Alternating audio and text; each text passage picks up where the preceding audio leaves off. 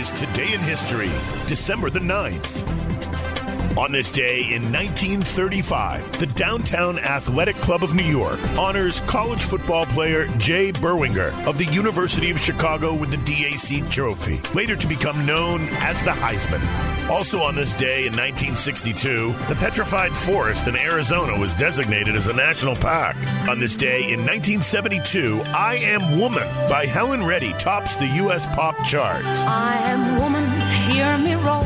Nothing in her professional credentials suggested the Australian pop singer Helen Reddy as a feminist icon prior to 1972. She had made her way to the United States from native Australia on her own to pursue stardom, and she'd paid her dues working on the periphery of the music business for a number of years before making her breakthrough.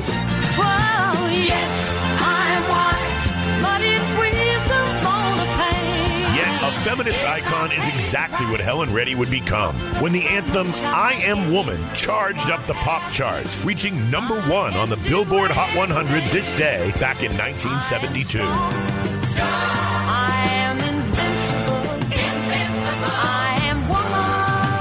Also on this day in 1983, Al Pacino stars in Scarface. The actor Al Pacino stars as Cuban refugee Tony Montana, who comes to Miami as a crime boss in Scarface. Montana arrives in Florida from Cuba in 1980 during the Mariel boat lift and eventually becomes a wealthy mob boss due to his cocaine business. You want to play rough? Okay.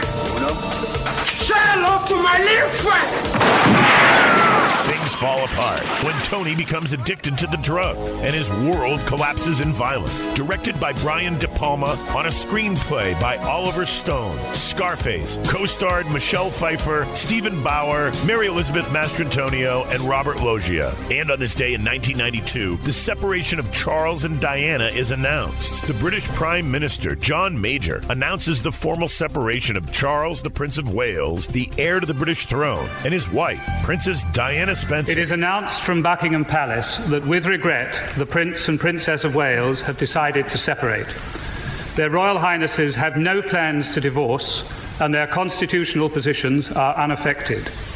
This decision has been reached amicably, and they will both continue to participate fully in the upbringing of their children. Their Royal Highnesses will continue to carry out full and separate programs of public engagements and will from time to time attend family occasions and national events together. The Queen and the Duke of Edinburgh, though saddened, understand and sympathise with the difficulties that have led to this decision. Her Majesty and His Royal Highness particularly hope that the intrusions into the privacy of the Prince and Princess may now cease. And on this day in 1992, the United States Marines storm Mogadishu, Somalia. They show hostile intent. They charge their weapons and put their weapons on and destroy them. They leave us alone and they stay and they don't put their weapons on us.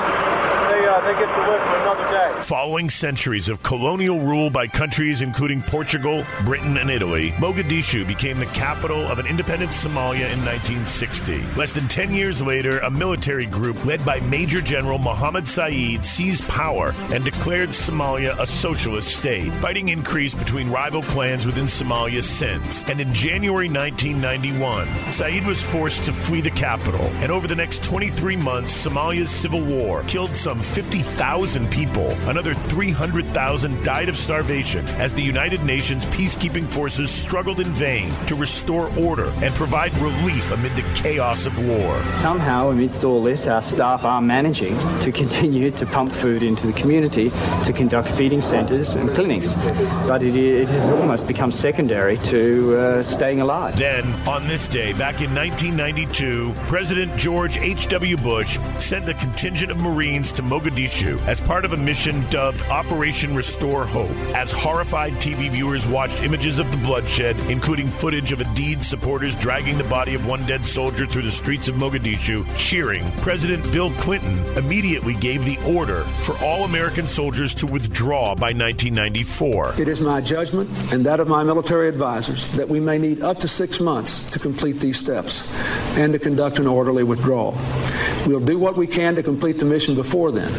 All American troops will be out of Somalia no later than March the 31st, except for a few hundred support personnel in non-combat roles. Other Western nations followed suit, and when the last UN peacekeepers left in 1995, ending a mission that had cost more than $2 billion, Mogadishu still lacked a functioning government. Marines enter Somalia, leading to Black Hawk Down, December the 9th, 1992, on this day in history.